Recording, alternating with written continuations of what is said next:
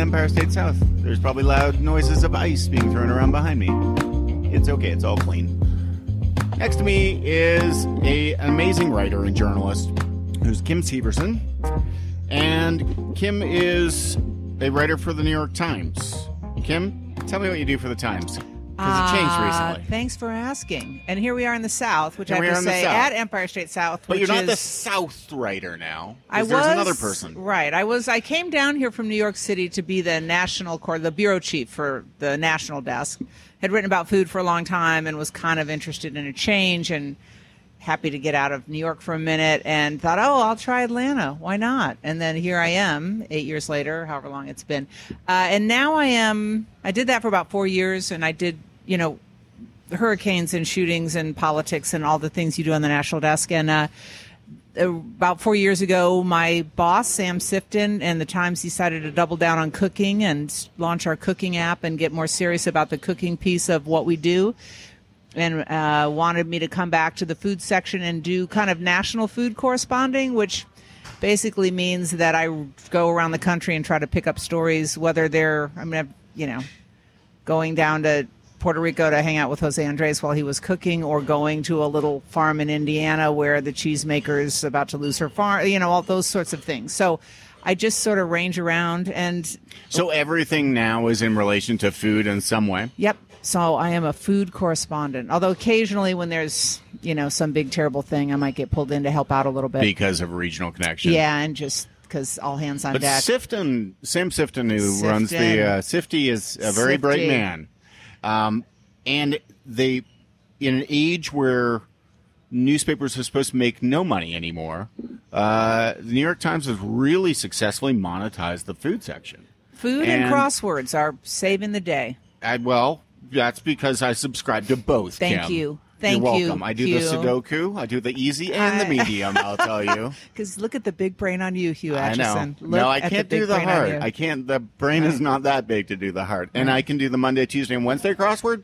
And then I have to wait till Sunday and do the big one very slowly. Okay. But it is interesting to me that so many aspects of food media tried to monetize. I mean, Serious Eats was a really interesting concept. Brilliant.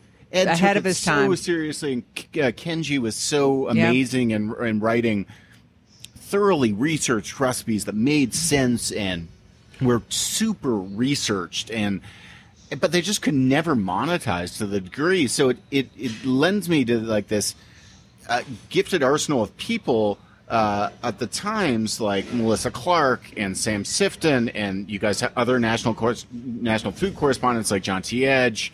And then Brett Anderson recently came on board. Brett's on. Our brother Brett's going to be with us for a year or so, maybe more, if we can entice him. That was a big Brett is a wonderful human. Yeah. With the craziest laugh in the world. Truly. Giggles like a schoolgirl. Oh, he guffaws. Yes, I think he's great.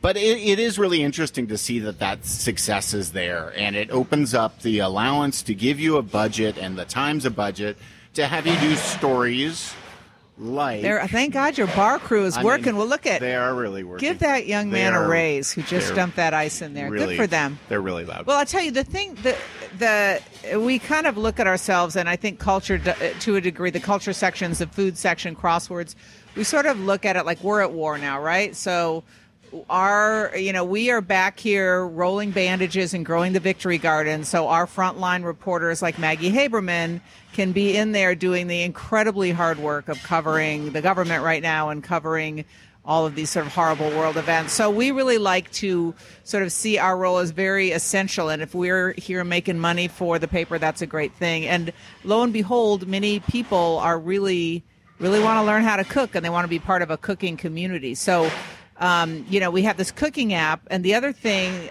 this is great, the ice. I'm making a very important point about the state of journalism.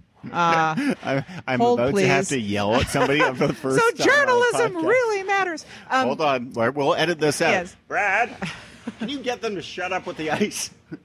Okay. So what is the thing that's behind the cooking app that matters that people don't see is you do have Melissa and you have Sam's kind of vision of what makes a good story. We had Samin writing for us, and putting all these great recipes in our database.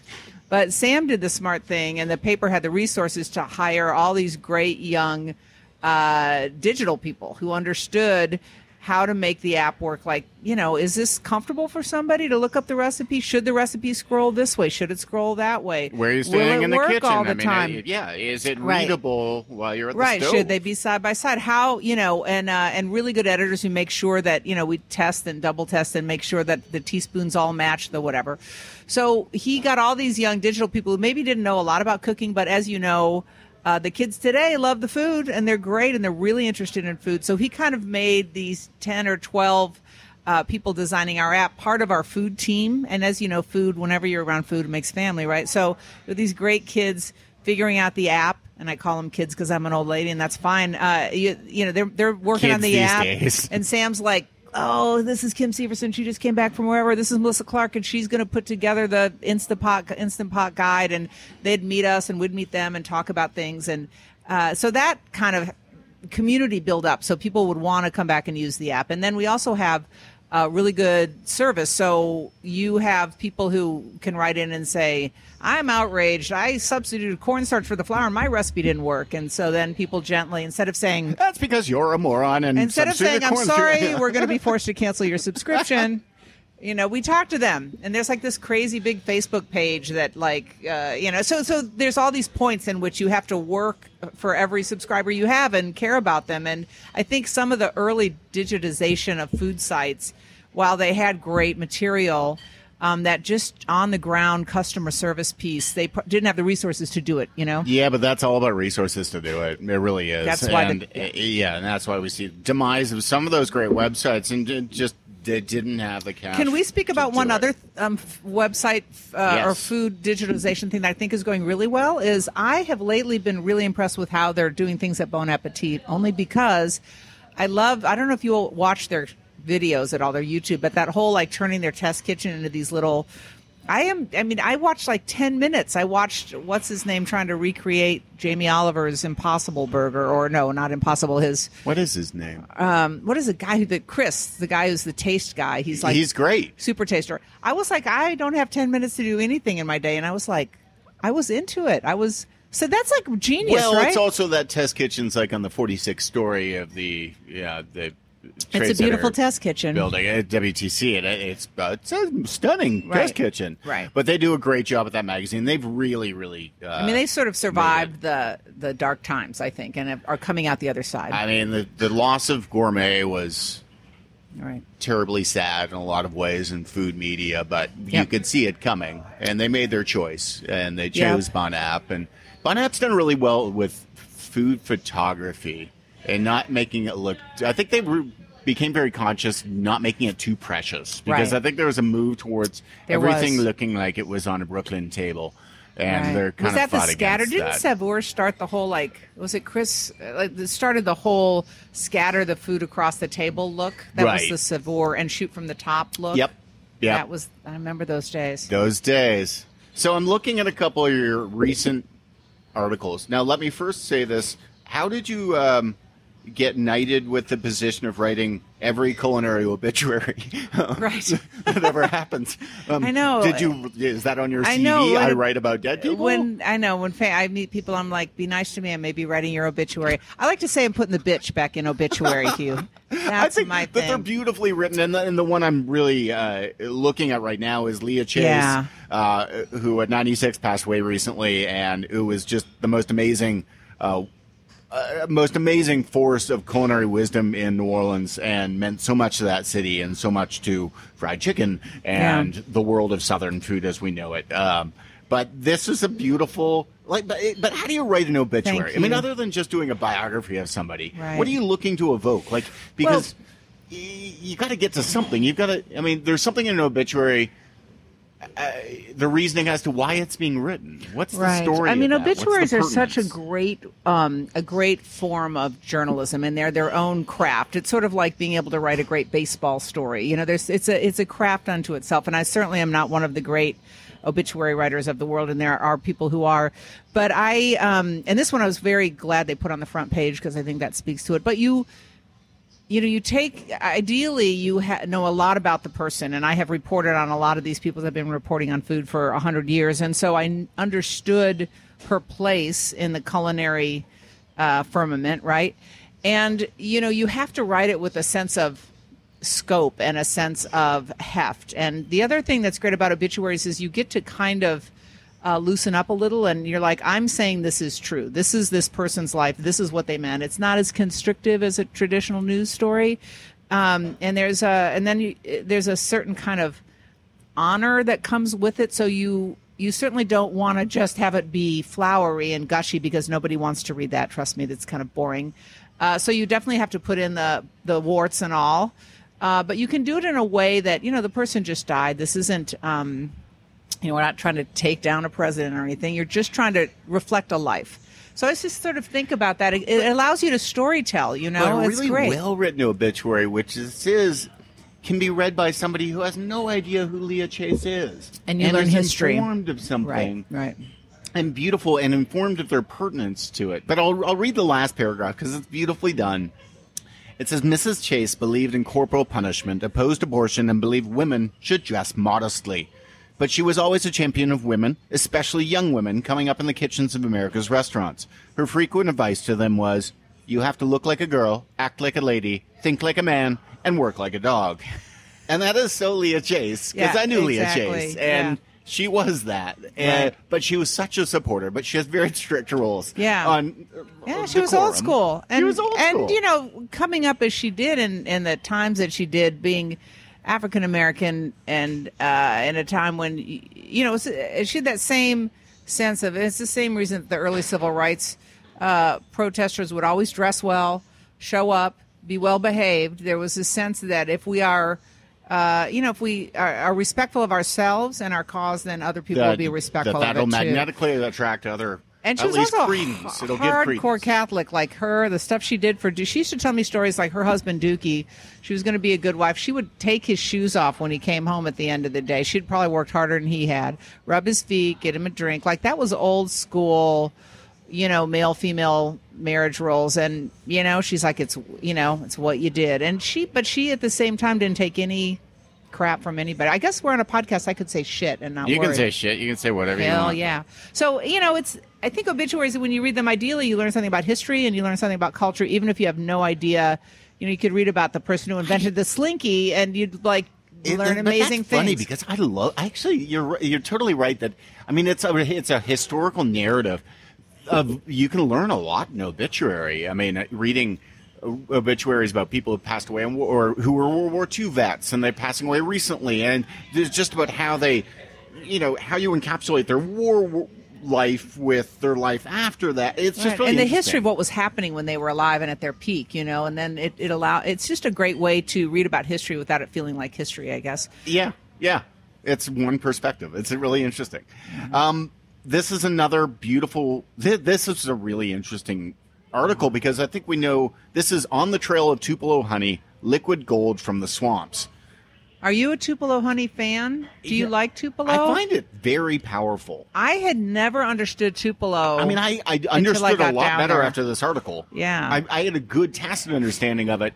I never really loved it all that much. Yeah. That I find it's very specific. To me, it's like marron chestnut honey. Yeah, in not France. quite as heavy though. I think. No. It's more vegetal for sure. Yeah. The honey. I'm not. I didn't love honey. Ruth Reichel, by the way, side note, famously, the one food she hates is honey. Just there's your, dinner party trivia tip for listeners. She just hates really surprises honey. me. She hates honey. Has always hated honey. Does she have a short form Japanese style poem about She hating? should. Honey. Because Terrible. I hate it. Yeah. The Ruth deer's Reichel. here and buns and butter. Yeah, whatever. Yeah, the haiku. Sweaty of Ruth. windows. Yes. Brioche baking. New York. Wet puddle on floor. Deer. Yeah. It's like, what? Okay. I know. Where are we going? God bless her. But yeah, so I didn't know a lot about it, but I ran into this guy who was like, told me, the guy who sells honey here in Atlanta at the farmer's market, this Tupelo, and he's a great guy, and was talking to him. He's got 150 hives around Atlanta. So I was sort of interested in that. And then he's like, oh, I got to go down with my Tupelo guy. And I'm like, what is the deal with Tupelo? And I had heard from someone else that the hurricanes had really taken out a lot of the Tupelo hives. And that also... Did it take out the hives or did it take out the trees? Took out both, the trees and the hives. Okay. It stripped a lot of the trees, but it really blew their hives out. And also, there was an issue with the water flow down there, and so they were already losing trees because the Swamp was drying up. So there were all these. So I was kind of like, oh man. So I finally talked him into taking me down with this honey, this Tupelo guy. These guys are secretive, like you can't believe, because they know where their little Tupelo groves are, and they don't want anybody else down there. And you can get a lot of, you get a lot of money for the Tupelo honey. It's kind of like a trout hole. Right. You don't tell anybody your fishing hole. So I finally talked him into let me come and hang out with them. And I'm telling you, I really have never tasted anything like when he pulled it out of the hive. So let's explain to people what exactly is Tupelo honey. Okay. So Tupelos are trees that grow in swamps in a really specific, the white Tupelo that this honey comes from a really specific part of South Georgia and North Florida. So there's the swamps down there, and there's these trees. That's the only place in the country they grow. There are black Tupelos that grow up in Mississippi. Thus, you have Tupelo, Mississippi, but those are not. The honeybees don't like those to make honey from. So these white Tupelos only grow in this one specific spot. And they grow these flowers. They're kind of tall and sort of gnarly trees that grow up, and they grow these white flowers that look like pom-poms, kind of whitish green. And they are there for about 2 weeks on a good season.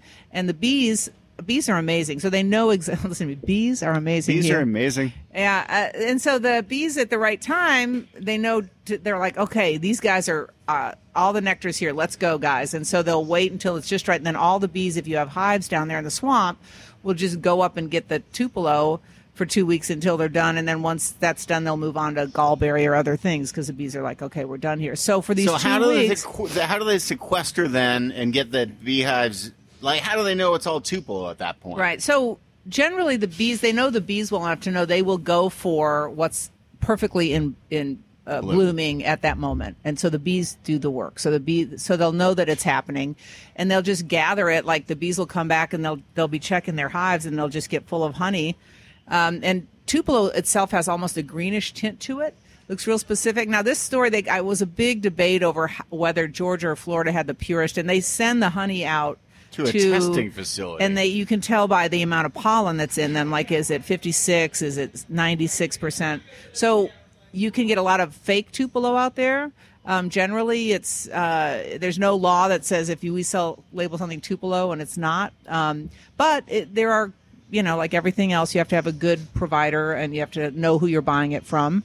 And, these guys down south, and they'll put it in big 55-gallon drums. But, I mean, it's like the most expensive honey there is. It is expensive, although I think there's a honey in Turkey that's more expensive than Tupelo honey. But it's just all these guys down in these swamps who figured it out, and they're like, all right, they're going to buy a lot of, because it's so hard to get. Yeah. Right?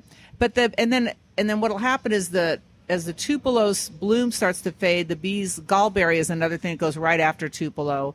This soursop up in the Appalachia Mountains is a similar sort of rare honey that is got a little different texture to me. But it's amazing that it even works. I'm like, how do you even know they're not mixing pollen from everything else? And these guys, if they put them in a Tupelo grove, that's all the bees are going to go for. And you have to monitor every day and make sure that it doesn't start to turn. And these guys watch the blossoms. And is the bee population there? Is it growing? Is it coming back, or is it still? Well, in a stage in of South Georgia, there's a lot. They're doing a really good job, I think.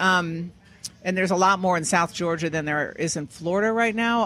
I think that they're coming back. A lot of these guys move their bees around, which I didn't understand. So they'll take their beehives in, let them work for a couple of weeks, and then they'll, like this one fellow I wrote about, then he puts his bees on a truck and trucks them up to Maine to pollinate the blueberry fields in Maine. And I'm like, how did the bees survive that? And he's got like a GPS tracker. And he has his drivers, they can't stop. Or if they stop, they has to be in a cool place. He's got to water down. Like he watches like where his trucks go, and if they get stuck in traffic, he gets all nervous, and he's like, "You've got to get off the road and take the bees." Like it's a whole thing, moving the bees up and down. You can't really stop. Yeah, you can't get stuck in traffic. But I love this honey, and I didn't find it as strong as you find. I mean, I was like, I still have a couple of mason jars of it. I think it's like $25 a pound you can buy it for, depending on where you get it. They sell it if you go down to one of the festivals, maybe it'll be $11 or $12 for.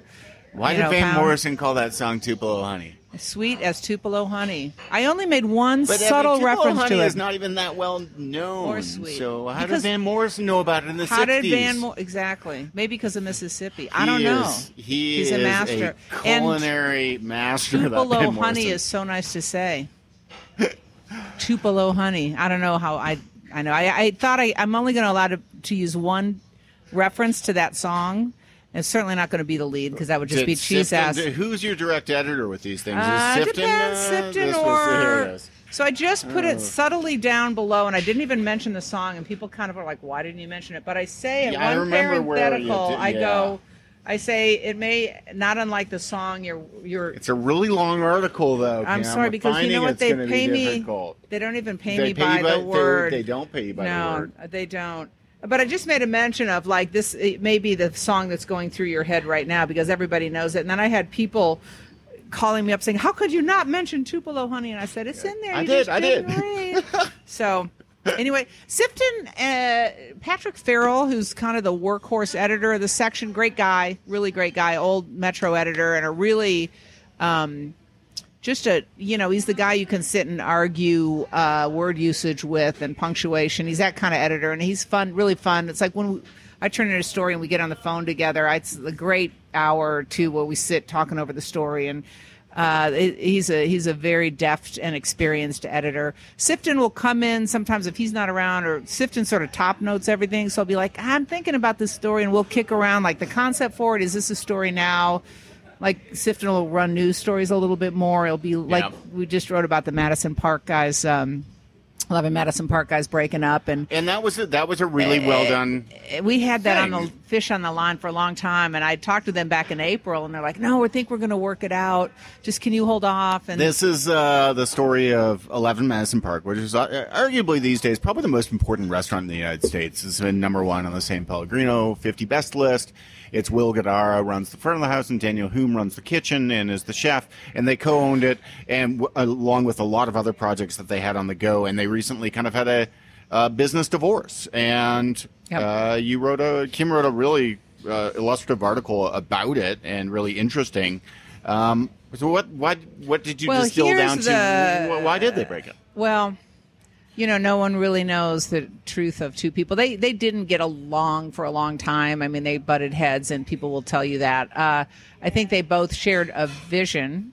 One theory is that, Will got with Christina Tosi and married, and kind of, I think, for a long time, the restaurant was his spouse, and also Daniel was going through he's had ups and downs in his relationships, now famously dating Lorene Jobs, Steve Jobs' wife. I didn't know that. The late Steve Jobs' wife. And they've been dating since maybe, this is gossipy now, since the January. Nobody listens to this anyhow, can be fine. So I think ultimately they wanted to go in different directions. I think Will had some ideas about what he's into hospitality, right? And and I think Daniel kind of wants to be seen as a sort of artist the way that Chang is, or Rene Renzepi is, and I think there was a clash between that idea of just being a great restaurant and being about service,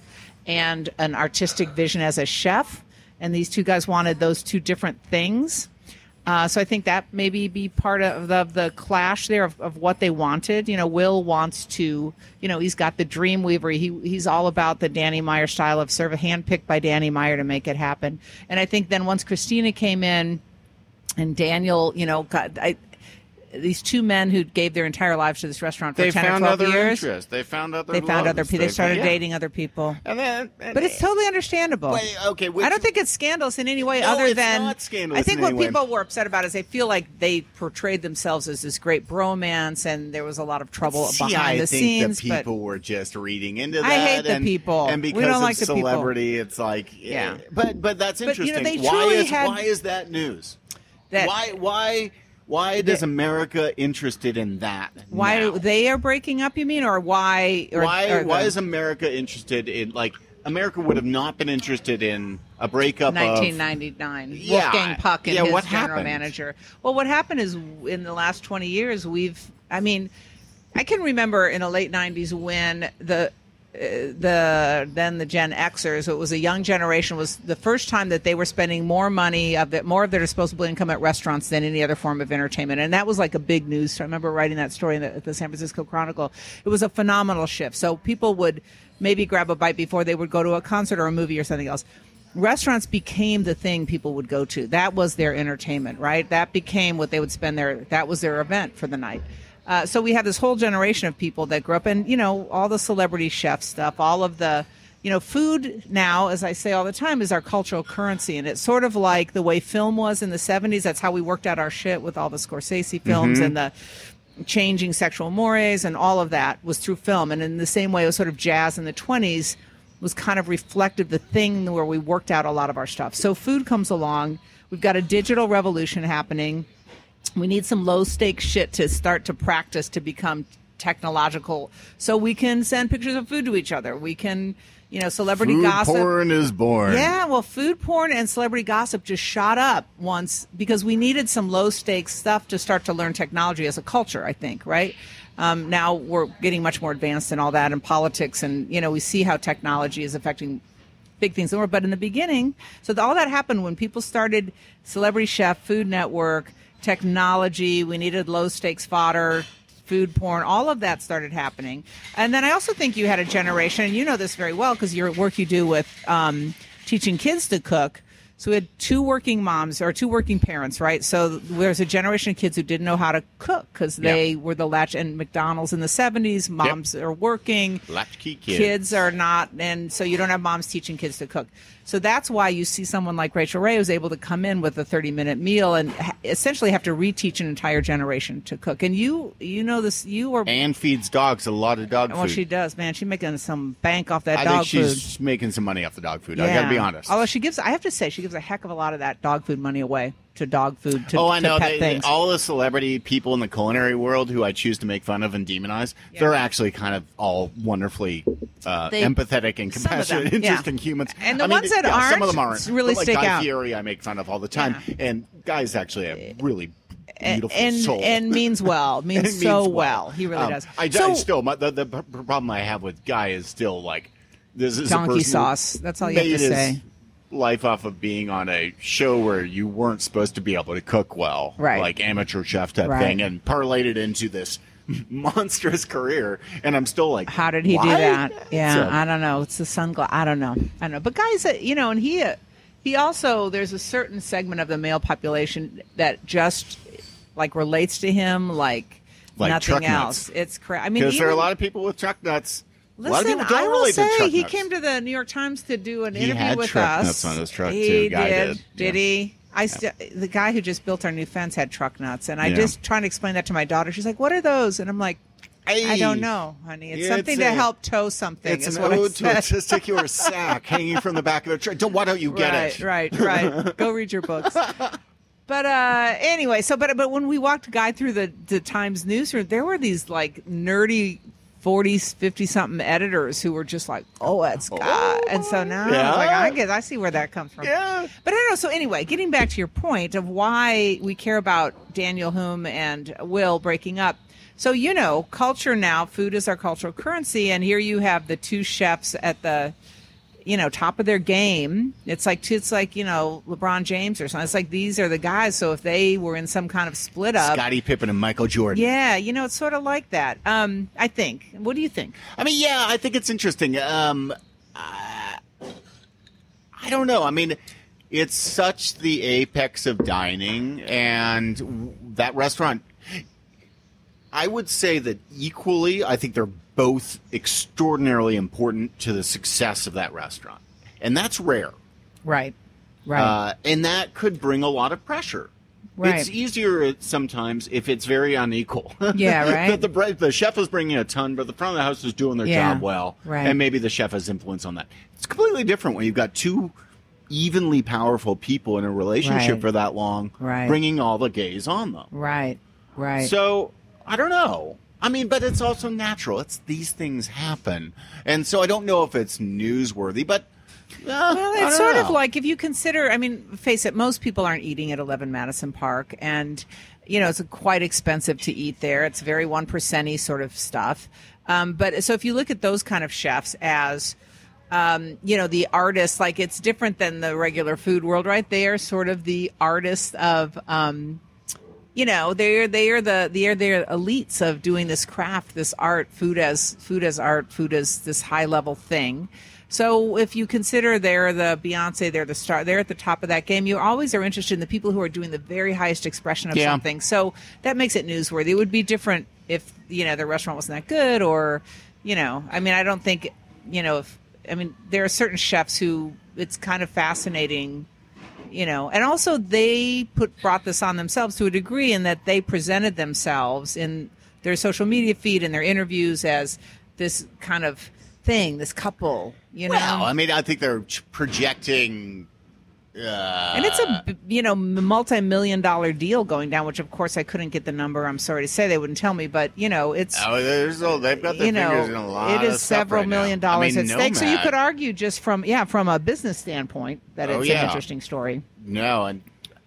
Nomad, and he's opening. They're opening a restaurant in London. In London, they've got two Nomads, and I know LA. They've got the Nomad in Las Vegas. Now let me ask you this as a side note, if I may. Do you enjoy the 4-hour tasting meal like that you would get? Would you enjoy a meal at 11 Madison?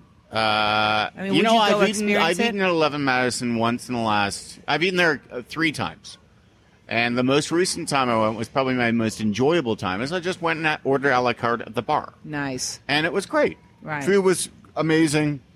They sent up. It's 11 Madison. Their reconnaissance on the floor is very good. You walk in, they would know exactly who you were. Yeah. And they figured out who I was. And actually, I know Will very well. Oh, great. And I've known Daniel for a while. I don't know him well. Okay, but so what do you know Will. about Will? What was he saying to you? Will what do you great. think? Do you think it was that Chris? The one theory, although I've heard this debunked, is that Christina was the Yoko Ono of the McCartney-Lennon breakup. See, I don't see that. Yeah, and other people say that's complete wonderful bullshit. People. They both. I know they bought a place in more upstate New York recently. Yeah. And look, running at the speed that you have to run to operate a restaurant at the level of 11 Madison is not something you can do in perpetuity. Right. You will get exhausted and burnt out doing that year after year after year. I mean, going for 3 Michelin stars, going for top 50 every year is, that's a level of people excellence. Like Bernard Loiseau in Burgundy to wander out with a shotgun and blow his head off. Right. It is pressure laden. Why do chefs? Why do people do that? Is it just this drive? We are. I think we still have the mantle of being the most criticized profession of anything. We get raked over the coals for everything, and it's all so subjective. Sometimes there's very good criticism, and you pull the good criticism out from an article or whatever it is. Bernie's great criticism. Frank Bernie writes brilliant reviews that are really insightful as to why he's giving it a good mark. Mm-hmm. Bad reviews are really good. You can always highlight like what they would need to change to be better. Mm-hmm. Immediately do that. But with the Yelp environment of the world, I think the pressure on chefs, mostly when I brought up Bernard Loiseau, that was because he lost a number of Michelin stars and couldn't really deal with it. And this is a very famous chef in Burgundy. And I think you personalize it. You personalize a Yelp review. Mm-hmm. When somebody gets on Yelp and has no idea that, the chef here at Empire State South got in at 9 a.m. I don't require this, but, got in at 9 a.m. and I'll leave at midnight. So for him to go home after a 13, 14, 15-hour day and have to read a 1-star review because somebody thought, oh, my God, this was awful. The pork belly was small. Right. And the portions the food was terrible and the portions were small. Yeah, but often giving no real objective opinion as to what was wrong with the food. Do you feel like Yelp is losing a little? We all now know, somebody gives it a bad Yelp review. I'm like, I don't know who that person is. It's almost a parody now. Certainly, I know Yelp reviews obviously can still hurt a business, but do you think people are savvy enough to kind of use Yelp more as a telephone directory in a way as opposed to a real? Do you use it? Do you? Impact. No, but if you're in a town and you don't know where to go eat, will you look up Yelp? If I go to Pittsburgh and I'm starving and I'm by myself and I need to go get the food, I will open Google Maps and search restaurants. Up pops on all the things pops a Google review and a star rating.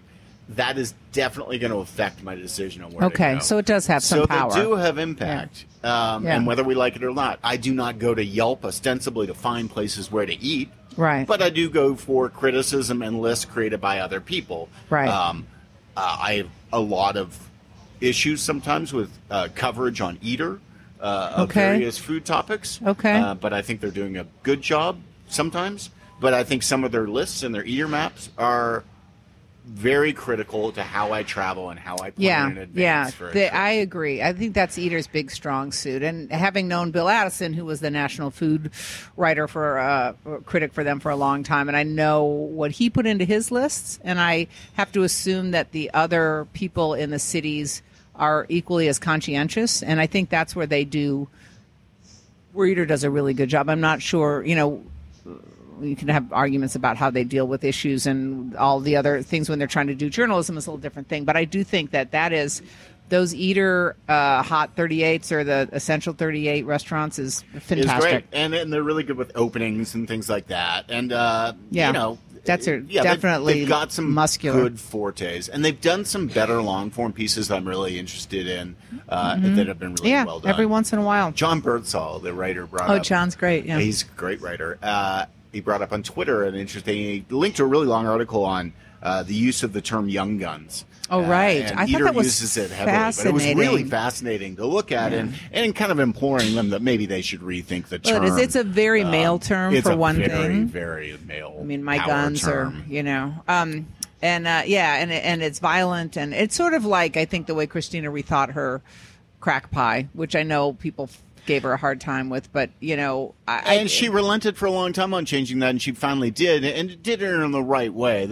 It's you can argue, are you over PC, but I think there's a point at which, again, if restaurants and food are a cultural currency, we need to be, think that where we lead, others will follow. So you need to kind of think through these things. Think you need to, and somebody else has written a lot about... or like addictive sauces. I always hate that. That's just bad writing, I think. That is bad writing. But also how heroin is addictive. The sauce how people really name addictive. Restaurants is really important, and the history of it. Like, I had to do a lot of due diligence. Tell us a little bit about your Empire State South. Well, Empire State South is a really interesting name because after the Civil War, basically the government within Georgia created a council with marketing executives and economists to sort of drive this idea of Atlanta and Georgia would be the capital of the New South coming up. Right. And it was the tagline was it was going to be the Empire State of the South. Right. And so I just cinched it. I liked and it. Created. It's a great name. And everybody's always like, "Oh, is it meant to evoke like a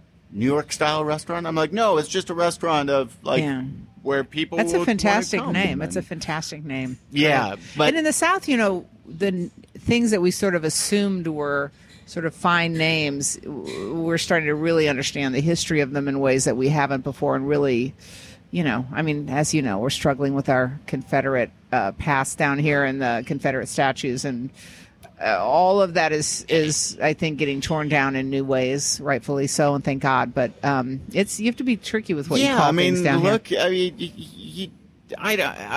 We live in a very multicultural area in Atlanta, and you have to have empathy and understanding of all the situations and the backgrounds before you go naming something namby-pamby, because it just doesn't work. Right. You've got to be smart about it. Right. Well, Spiller Park, tell us about that, too. Spiller Park was... For all of your listeners who don't understand, if you want to get the best cup of coffee in Atlanta... Named by Dale Donchie, my business partner at Spiller Park, which is a coffee shop. And it was the old baseball stadium on Ponce de Leon Avenue. That was an amazingly interesting baseball park right on Ponce, right in the middle of the city. And it was kind of a AAA team called the Atlanta Crackers. Right. But it was a segregation. It was all white baseball team. Now there were the Atlanta Black Crackers as well. Right. And eventually the Atlanta Crackers became an integrated team. Right. But, this was... but it's a really historied, interesting story of that. But stadium. also the Negro League played at Spiller Park sometimes, they did. And so you sort of saw the integration of the history of baseball, and as messy as that was, come through Spiller Park in a way. So I love the name for the history. And it is tricky history, you know? It is tricky history. It's always difficult. I'm looking at another article that you wrote, which was a really long-form piece and had a lot of other graphing and interesting stuff in the actual layout in the newspaper, which is From Apples to Popcorn, Climate Change is Altering Foods America Grows. So tell me about this article. Well, we have a big climate change team. And as often happens, as a lot of often people don't happens, have climate change teams. They don't believe in it. Right. Well, Sad. That's the New York Times does believe in climate change. We feel that it is in fact true. Just call us crazy. Who would have thunk? And as happens in the food section, so Sam is great at, is often people will be like, well, I eat. I want to write about food. It's kind of like me saying, I go to the movies. I should be the movie critic. Well, really, there's a lot of intricacies around food. It's like a specialty beat, right? But the climate team wanted to write about food and climate change, and they wanted to write, and they did. So we decided to team up with them, and this was part of a package of work we did with them. And some of the ideas, they were like, well, you know, like we stopped eating so much meat, and it would reduce carbon. Blah, blah, blah, blah, and all of our foreheads hit the table because we're like, I don't think our people who are into food don't want to read about, you know, cows cause gas, and you know. So we were trying to come up with ways to do creative stories about food with the climate team, and we all took different assignments. And so I just thought, I kept hearing about small farms or crops that were just like really having a hard time, and I thought, why don't we just take individual little crops and just tell a couple stories about that around the country? And they did a big graphic around this. But like the pie cherry, the sour cherry growers in northern Michigan are getting creamed because the ice, the Lake Superior isn't freezing over long enough or hard enough, and that's what kept pests away for a long enough period of time and kept the buds happening at exactly the right time. And so what happens is if it's not cool enough, there's not enough chill hours, they're not getting enough cherries, but also the pests are coming in earlier and they're just getting decimated. And there's only like 450 families that still grow sour cherries up in northern Michigan. And, you know, you've got a whole culture built on the Michigan pie cherries. So that story, or in Washington State where you've got which grows more organic apples than anywhere else in the country, but all their apples are getting sunburned. So they're having to, because it's hotter, so they've had to figure out this weird kind of netting to put over the groves to keep the sun from sunburning their apples. You know, so there's all these weird little changes, and, you know, that, and they're not adding up to be little changes. They're adding up to be a wholesale. You know, but then shift. there's some, you know, they're able to grow golden kiwi in Texas now, and they're going to try to get golden kiwis to be a Texas crop. And, you know, farmers are so adaptive, right? But the problem is it takes 10-15 years to to breed out a plant that'll relate to a certain climate and pest situation, right? So the old land grant universities and all the federal funding to like figure out a cherry that can now grow in a little bit warmer weather, it takes 5 to 10 years for that to happen. Meanwhile, the farmers are going to go out of business, and we're cutting funding to all of those land grant universities. So it's a really kind of a tough, complex. It is a mess. So anyway, that's what that story was about. And I was just kind of interested and just started calling around and talking to different people. And it's really interesting. But it's interesting how crops become popular and change. Like Georgia never used to grow blueberries. Now Georgia is the largest producer of blueberries in the entire country. Isn't that fantastic? It's just weird. I've never associated blueberries with Georgia. No, it's not those Georgia blueberries, but they're good. And it's a lot of old tobacco and cotton land that has now been replanted with blueberries. Do you have like a blueberry? Well here. Like, do you have a couple, or you just kind of rely on some of the farmers market guys? Yeah, we've got a lot of blueberry growers around Athens, so we got a ton around there. I haven't noticed. I mean, I've had good Georgia blueberries and bad ones, but I have not noticed that there's like you know, with peaches, like you can really drill down into a good peach. But blueberries seem pretty the same across the board. I think it's basically one blueberry type that we all grow. Yeah, I don't know. I don't know that much about varietals of blueberries. You know, reveal some blueberry secret on this radio show. Peaches are funny. This is a really good peach season. Oh my God, it's been the best. And it's the best time right now because Suckers, we had the best peaches this year. The Freestone peaches are great. Oh. But luckily they're back to what I perceive as being the best peaches around, because otherwise I had a peach in Colorado a couple years ago. I was in Aspen for something. Yeah. That was phenomenal. Yeah. I was like blown away. It was like one of those Palisades peaches. It was so good. Yeah. But it's really interesting. Just and there's some good peaches in California too. Yeah, they're great. The thing is, I feel Frog like they Hollow. don't. Yeah, those frog. One of the best things I ever had was just like a peach on a. I had this peach on a plate for $12 at Chez Panisse. I was in a field with Alice Waters. It was even better in a peach orchard. I'm like, I'm that douchey food writer who had that experience. The more I look back at restaurants that I admire and want to be, the more I fall in love with Chez Panisse every day. And to me, it's so timeless and so beautiful because it is hitting constantly and has since its inception on the one thing that I find the most elusive and nuanced in food, which is a reverence of simplicity and technical approach to simplicity that's beautiful. Right. Thank you. And I want to eat everything. Every time I eat there, I want to eat everything that I'm very happy. It's just like, what? Now, interesting, the new food critic for the San Francisco Chronicle, Soleil did not put it on their Bay Area Top 100 this year.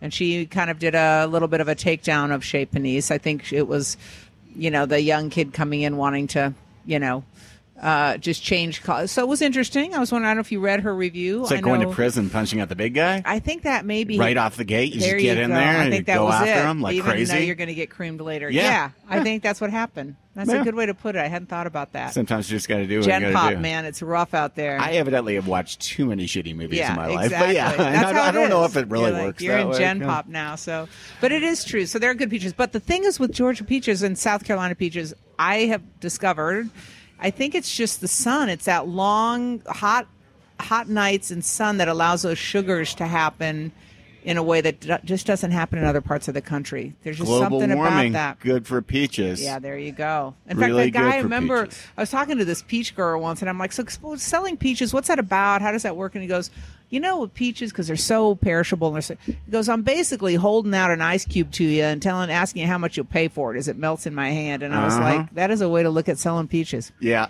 I'm looking at it. I pulled out an old cookbook, and some of these, there's a good connection to the New York Times in them. They're written by Raymond Sokolov, who was in his day. He was kind of the Sifty of his time. In a way, yes, he was. But these are great old cookbooks that the Times put together. This one's called Great Recipes. That one's just written by Sokolov without the Times. But I'm just always interested in how recipes are written now as to how they used to be written. Mm-hmm. And, I don't think anybody's going to be making a fricassee de volaille right now, but maybe we would, but we just call it something different. I like a fricassee de volaille it. is, it's a fowl stew. Okay. Let's call it that. Okay. This one's got duck in it. Can you put it on a sheet pan? Because apparently that's what we're supposed to do now. Okay.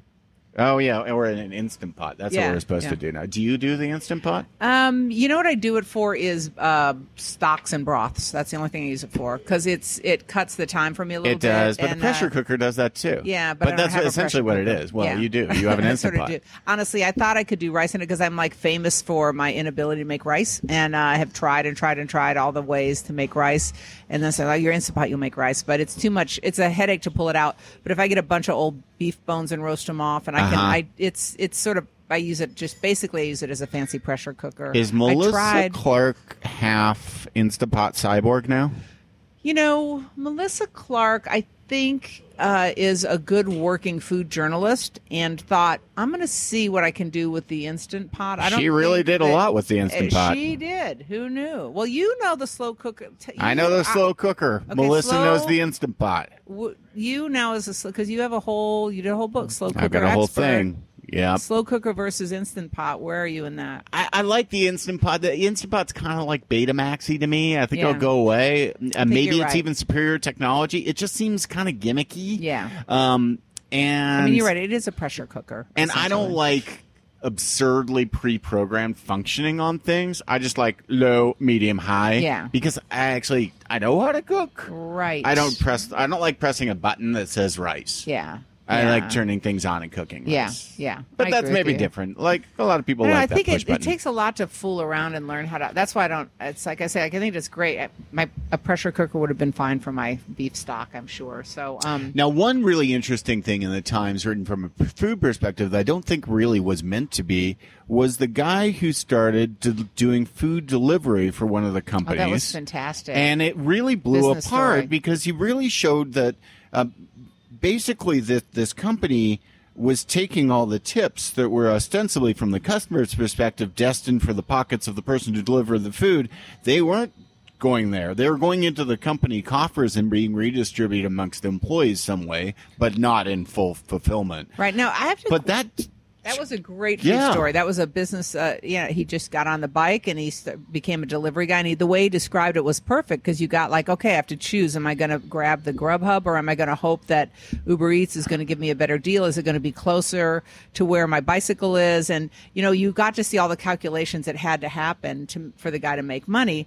And so a certain thing would pop up and say, you're going to get $6.65 for this trip to go deliver this food, and you get there and the person adds the tip onto the app and the rider still only gets $6.65 because the money goes somewhere else. So it was a good lesson. Always tip in cash, for the driver. But they also changed that policy then. They did. Soon thereafter, they got so much That's the power of flack, journalism. and that is the power of journalism. But let me ask you this. Isn't that sort of like what restaurants do with tips? I still want to understand the pooling tip sitch because I'm very confused how that works. Well, within Georgia, all the tips go to direct members who have contact of the team who have direct contact with guests. Okay. Delivering food and delivering beverage. Okay. That's where the pooled tips go. That's ostensibly where they have to go. Kitchen pooling does not occur in Georgia usually. Okay. And under no auspices is any management or ownership ever allowed to take any portion of a tip. Okay. And that's been the really historic fraud within the restaurant sphere. Restaurants are just so full of dread and exploitation, unfortunately. Right. But that's one of the ways that people were ripping people off. So do you feel it's happening a lot? I mean, we see a lot of suits, and I think the Bastianich Empire got hit with the hard one for some of this. Yep. And so what were they doing? I mean, is that common practice or were they They were the tip exception? pooling. To the best of my knowledge, they were tip pooling and paying managers the large amounts out of that tip I pool, see. which is There you go. No. Will tipping ever go away in this country? I don't think so. I think we've had a lot of people go down the road of attempting gratuity included, and I think a lot of them have changed course and reverted to regular gratuity systems. The way I put it is this. I like the gratuity included when I'm a customer. It's a surprise to me. It's interesting. From a waiter's perspective, I used to have a waiter named Paul, and Paul was a great human and is still a great human. He just doesn't work for me anymore, but he did work for me at 5 and 10 for like 16 years. Well, Paul had nurtured relationships with some of the regulars there to the degree that they requested him every time. They wanted him. They tipped him really well. Does that work that Paul put into that relationship over time, that expanded even outside of work with these people, but warranted or granted him a large amount of tips from it? Don't you think he deserves that? Yeah, I do. So I don't know if it should. And as a customer, I want my money to go to him. Right, exactly. Right. And that I think needs to be taken into account. That we should be honoring the customer's request. Exactly like the DoorDash stuff. The customer's expectation was that delivery driver would get that money. Right. And that's key in the relationship with a gratuity, I think. Because you feel like such a schmuck sitting there in the rain, making some guy ride his bike or her bike to you to give you food that you want to it helps you to feel less guilty. Like, buddy, I'm giving you $5. This is real. I think there's a story there on how the Seamless and all those services, Uber Eats, all that, how are they affecting restaurant business? Yeah. Well, aren't restaurants setting up, they're setting up places just for, you've got to build in like an Uber Eats stand now, right? Right. But, a $10 Uber Eats meal delivered to your door, Uber Eats takes 31 to 37% Does it really? of it. That big? That's untenable for me to cook food of any sort of value or goodness. Do you think it'll last? I don't know. I fear that all of these things are built on speed and mass efficiencies and deviate so far from quality concerns that it'll just become about button sustenance. Yeah, exactly. And I think that restaurants hopefully will feel strong enough that they don't have to feel like they need to do it. I think right now everybody feels like they have to do it, and they don't. Secretly, I do one meal that's delivered by Seamless. Do you? What's no, that? I'm like, I'm not. It's a molded Jell-O thing. Nice. With prizes in it. See, that's special. That's because you're ahead of the curve. You're thinking, always thinking. Nobody buys it. Do you do much You don't do We that don't do here. We don't do any of it. And we'd buy into it later on, but it'd be probably a separate facility or something like that can do it. But I just don't think, to me, that type of thing it's about feeding people, but it's so far away from what I love about this business. Right. I don't know if I can ever really adopt to it. Right. And are you working? Did you just tell me you're working on a new cookbook? I'm working on a book, right now. Pivoting over to recipes again. How to make kids cook well, like leaving college Yeah. or leaving to go to college. So kind of built on the premise of if you've got, I always say in cooking lessons that cooking's like, you boil it down to the idea of a Lego set, and each piece of Lego is a technique and a skill that you have. I just have a bigger set than most people. I see. But I want to give people a set of 24 blocks that then they can build a really Right. good, nourishing Right. way of cooking. So, like, from home. I know how to saute. You know how to poach an egg. You know how to saute, how to make roasted vinaigrette. chicken. Yeah. Yep. How to roast Steam a some carrot. vegetables make, or whatever. Yeah. make the basic sauce and make Yeah. mayonnaise make a pan- and salsa verde yeah. and things like that. And then you can have your flank steak in your salsa verde, or you could have your eggs in your yeah, salsa or verde. you can have a could do poached egg and put it on anything. Right. Because that's what we did back in 2005. I think we're over that time now. You think? I I think don't we're know. like it again. I think we like the poached egg again. I know. Well, I think the poached eggs are coming back. I think they're coming You, back. you I'm in a heard it good- here first. I know how to do them too. Yeah. So I feel lucky. Do you Kim, do that one? I'm sorry. One last question before Yep. we go. Do you do the spin the water for the I do the poached swirl. egg? Okay, do the swirl, but no I actually- vinegar. That's silly. I do. You do the acidulate. little vinegar. Okay. I do a little bit, and the reason that is it's a chemical reaction which causes the egg white to want to adhere to itself. Okay. But I do season towards the very end of the cooking process. Okay. It goes into virtually unsaline water at the beginning. Okay. But the swirl's key. Swirl and just a But kiss also, of vinegar. I find cracking the egg into a ramekin before pouring it in is key. helps it. Yeah, I think that's true. I was just wondering if the vinegar is going to make my egg taste a little vinegary, but I just have to be a little restrained. I love vinegar. Okay. I love Oeuf Moret. Oeuf the Moret, Burgundy yes, cooked in, delicious. wine. So good. All right. Thank you for that tip. I just wanted to leave with one good. Kim, you are an inspiration. You're an awesome journalist, and thank you for being on this dorky show I have. It's a fantastic show, and I think everybody should listen to it. And I love sitting here in your restaurant. It reminds me that I've got to come back for dinner soon. We're in the Pecky Cypress corner. It's quiet. Kim, off to a good day. Yep. Thanks.